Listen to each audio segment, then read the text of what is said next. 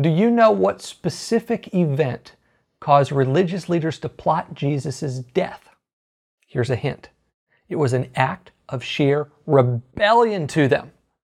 I'll give you the answer later, but before we get there, you need to see some of the other radical things that he did on the way to that event, all to prove a huge message that they hated. Many people still hate today.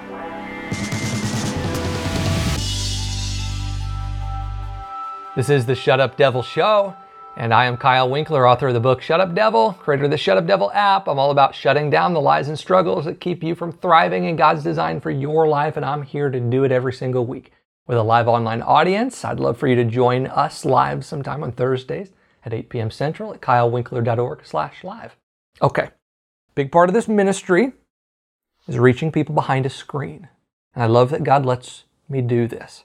I get to talk to people that would never step foot inside of a church for one of many reasons, I guess. But like anything, it has its downsides too. Screens give people a sense of courage to say what they never would in person. How many of you experienced that before? You know, in the comment boxes, which there's a comment box below everything on social media these days. Too many people take that opportunity to share their minds without any inhibitions. Of course, my posts, if you follow me on Facebook, Instagram, YouTube, I'm on them all. My posts occasionally attract agonizing or antagonizing, they're agonizing too, but antagonizing comments from militant atheists, which I kind of expect, I guess. What is far more frustrating, though, are the armchair theologians who pick apart a 280-character tweet for not mentioning every possible caveat.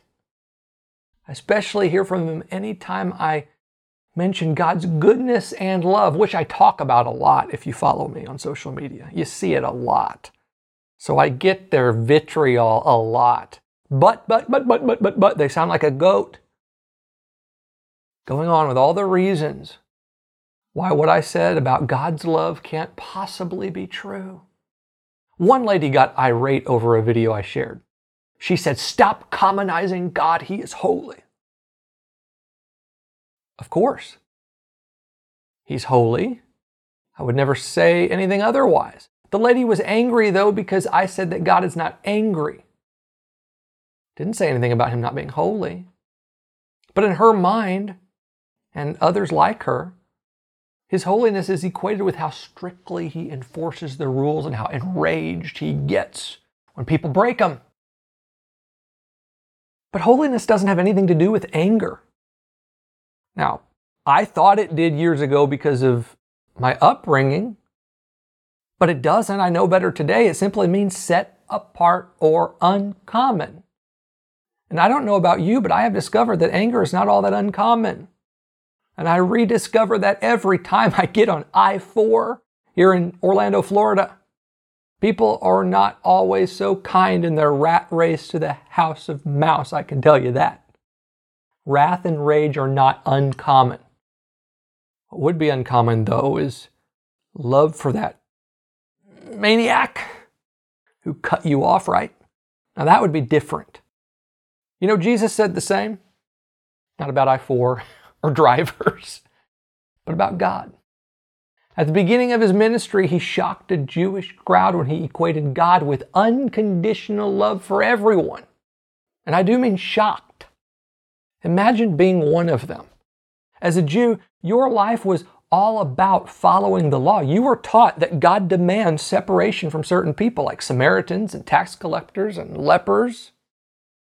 Then one day in a single talk, this miracle-working rabbi challenges almost everything you know about God. I'm describing to you Jesus' Sermon on the Mount. Let's go there. In Matthew 5, verse 43, Jesus says, "You have heard the law that says, love your neighbor and hate your enemy." He got their attention. Then in verse 44, He says, "But I say, love your enemies, pray for those who persecute you." Now this was radical. Loving people on the far end of the spectrum meant loving everyone, period. And he continued on to reveal that this is precisely what God does, and it is what makes him good and perfect. Then he challenged the audience to have the same heart. In verse 48, he concludes, "But you are to be perfect, even as your Father in heaven is perfect." Now understand here, Jesus did not say all of that to add another impossible law to follow. He's not asking them to be flawless. Like most of his Sermon on the Mount, he intended to confront their sense of self-righteousness and their idea of who God is. His point was to challenge their idea of perfection by revealing that God's character is not based upon his anger at people for what they do, but rather his love for people despite what they do. Like I said, radical. So were some of the other things he said in his sermon, such as calling himself Lord and claiming that he came to fulfill the law of Moses.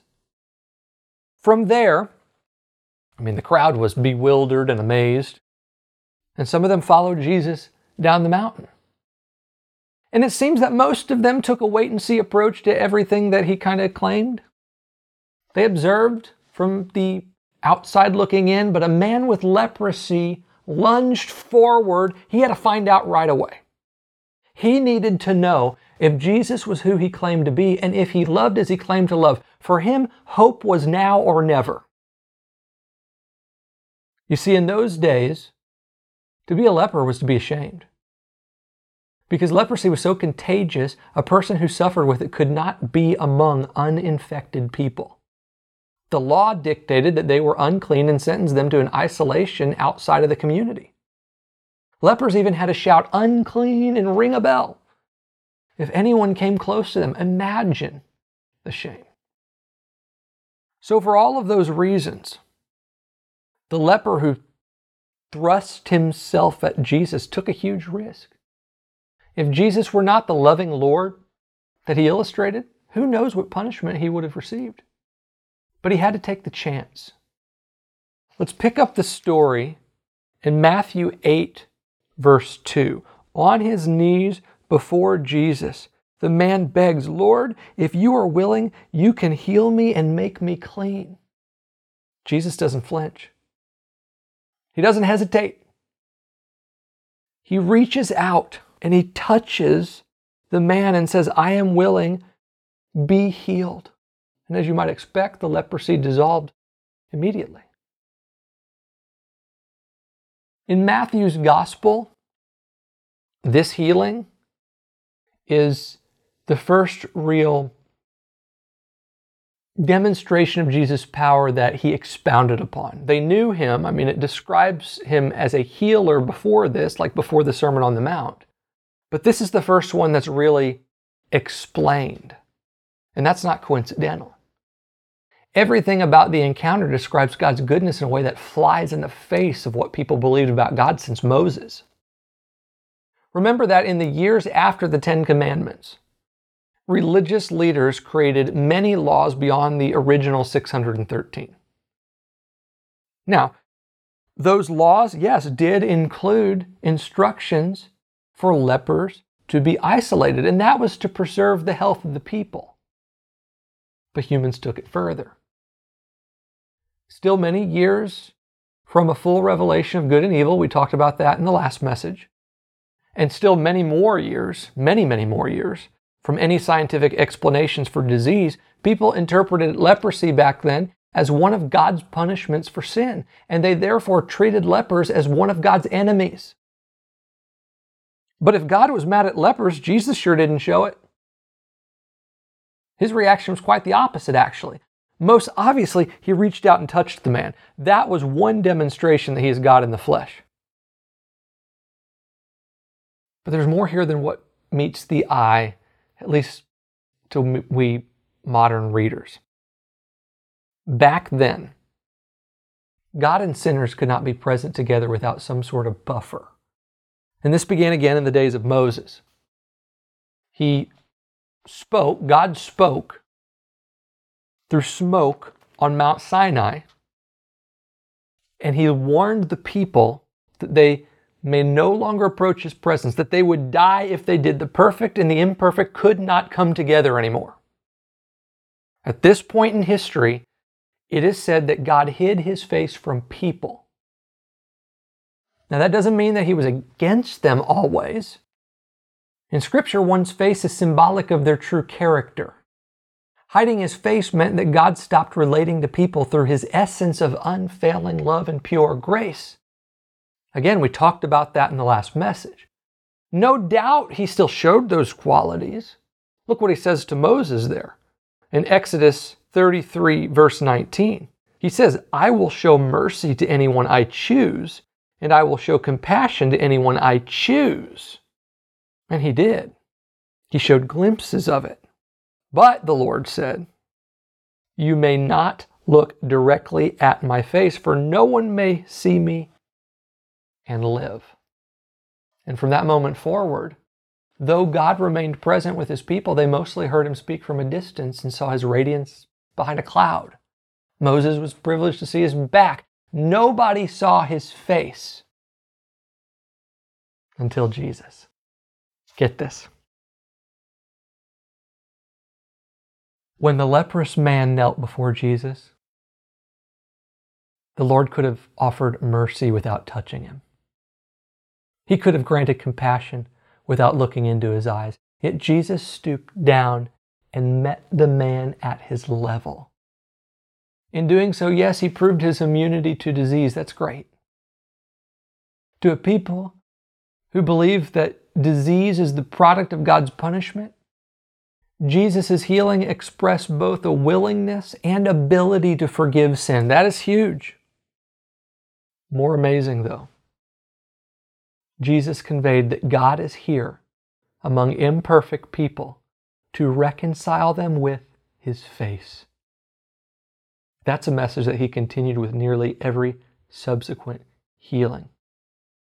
You'll notice sometimes in the Gospels, like when he healed the bleeding woman, he turned to her. He faced the people. But this was only the beginning. Jesus had much more to say through what he did. And now I'm going to date myself here a little bit, maybe.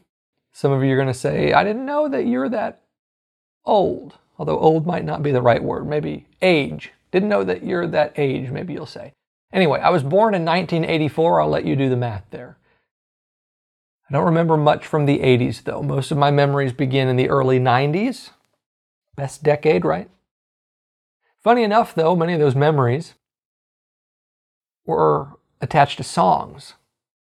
Like when I hear certain songs, memories come back from those times.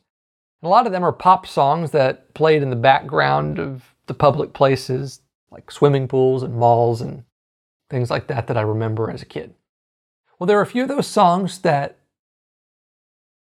I particularly remember for some reason. And occasionally they might pop up on a playlist or something, I guess. But several of them have something to do with what is love, or I want to know what love is. I'd sing some of them for you, except I'd get copyright complaints, and you wouldn't want to hear me singing anyway. Some of you know the songs that I'm talking about probably. But from their lyrics, it seems that the songwriters experienced love in hurtful ways, yet kept the hope that it might be different. Of course, the search to define love is not limited only to songs in the golden age of music, right? Might be a little bit biased, okay? The end of the 20th century. What is love may be one of the most human questions to ask. Experiencing love is a driving force of our existence. It was made to be.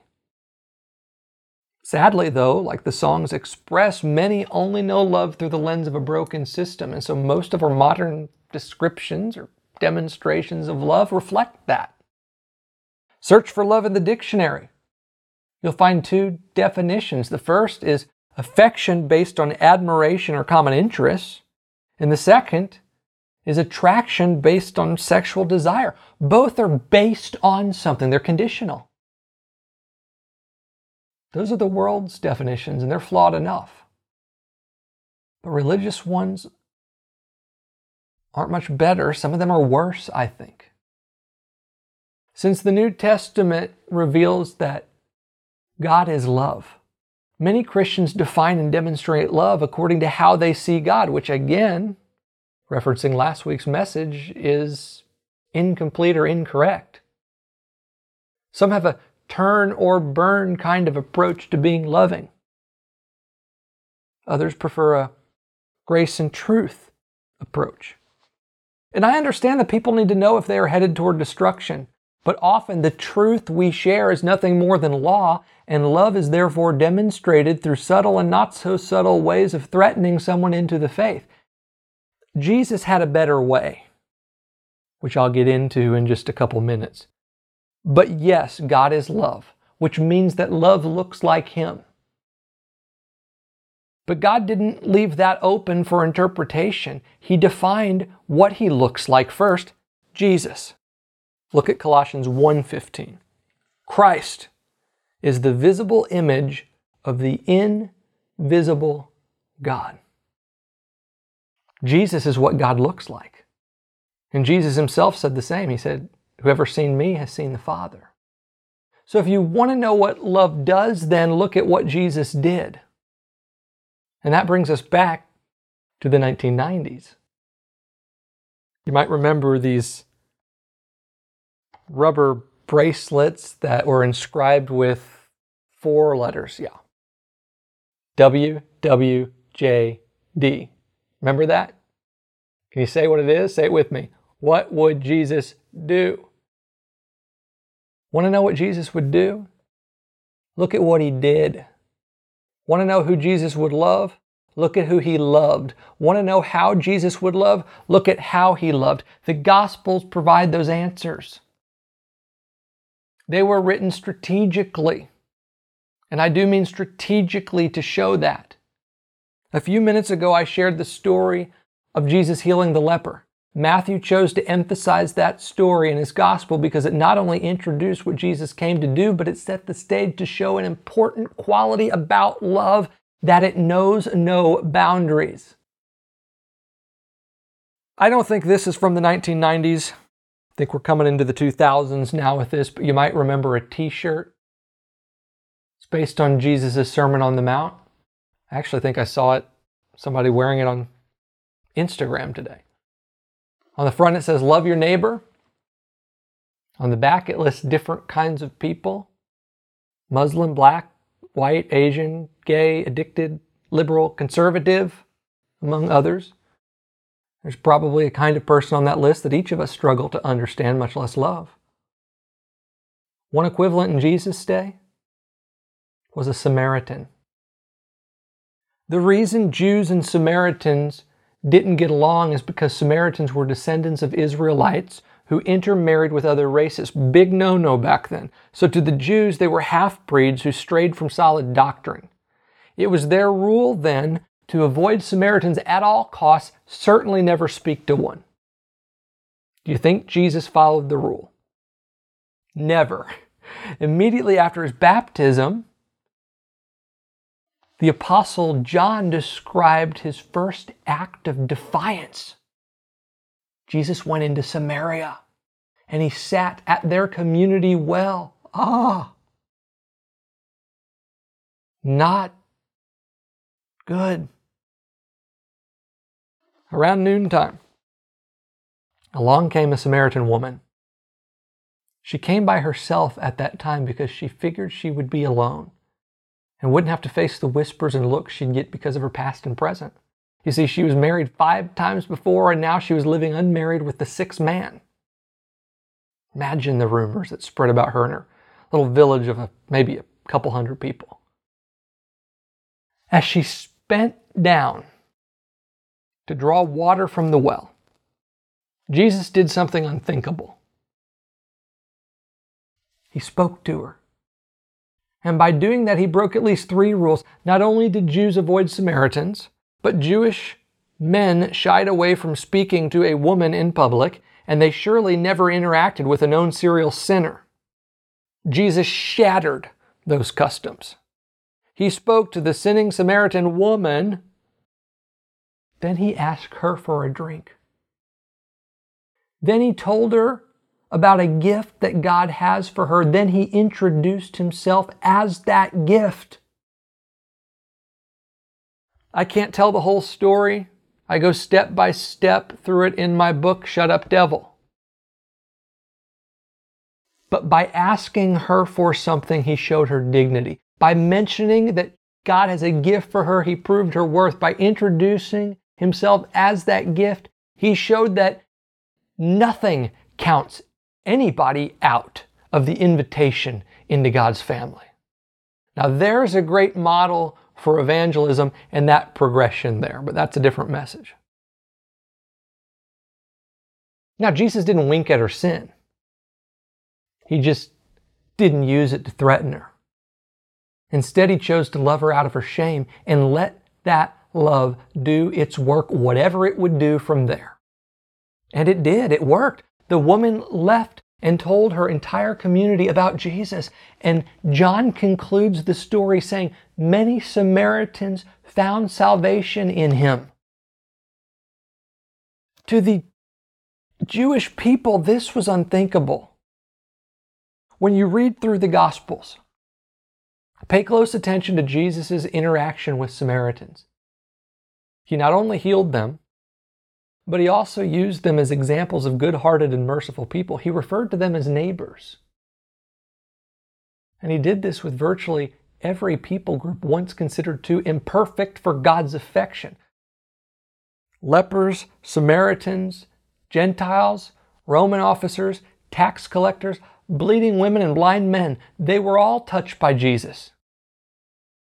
So today, if you ask, what would Jesus do regarding someone on a contemporary unclean list, you will find the answer in what Jesus did. He loved them through his touch, his time, and his invitation. If you ask, can God love me? You will also find the answer in what Jesus did. His actions speak for him with a big yes. Jesus demonstrated that real love knows no bigotry, it knows no boundaries. As Romans 8:38 says, nothing has the power to stop God from loving you, no past regret and no present imperfection. And one more thing that literally killed him to prove. No rule. Now please understand, I'm not against rules. I'm against seeing them as more important than people. That's what legalism is. Recently, I saw this demonstrated by a local burger joint that I ordered lunch from, never received. I placed the order on their app inside of their store, then I waited 30 minutes. My time was running out though. I had to get to a meeting. When I realized that I had to go, I asked for a manager to cancel the order. I wasn't going to arrive in time. But no one came. So after a few minutes of waiting and nobody coming, I left and I called the store from my phone and talked to the manager on the phone on the way to the car. And he promised to cancel it. But that didn't happen. The charge showed up on my bill. It was like a couple weeks later when I realized it.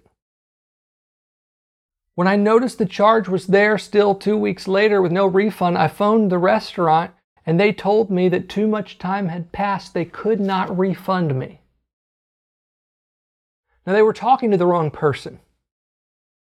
As someone who runs an organization that takes credit cards, I know that every system has a refund button for transactions well beyond 2 weeks.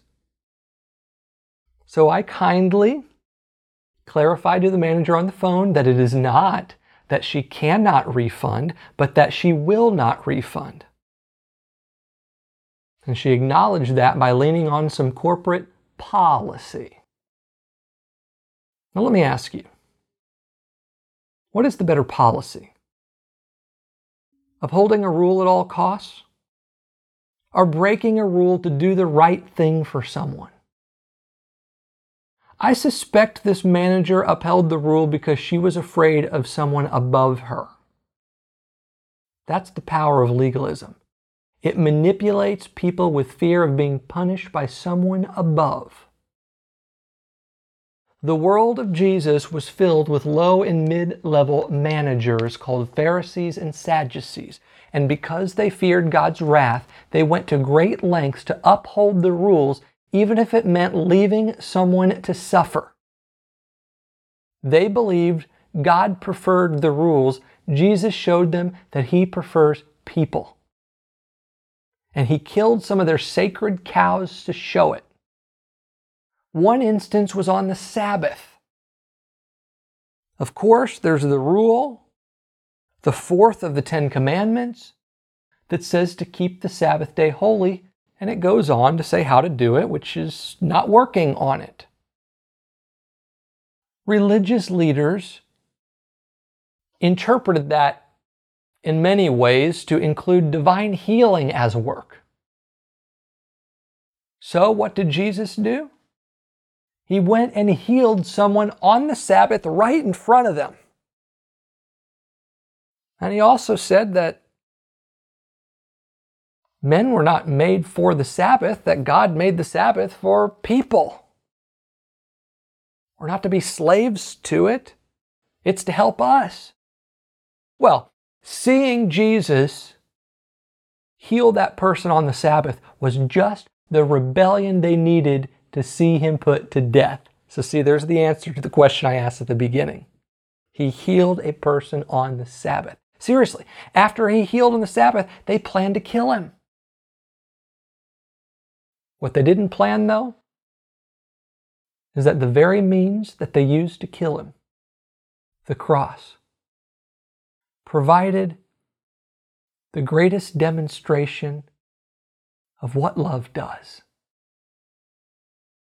You see, with the institution of the law, God held people accountable for sin.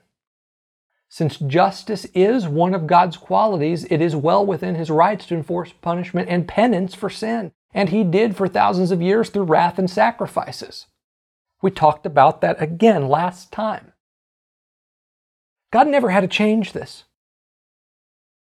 but He wanted to. By taking on human flesh as Jesus, God chose to show that mercy is more important to Him than sacrifice.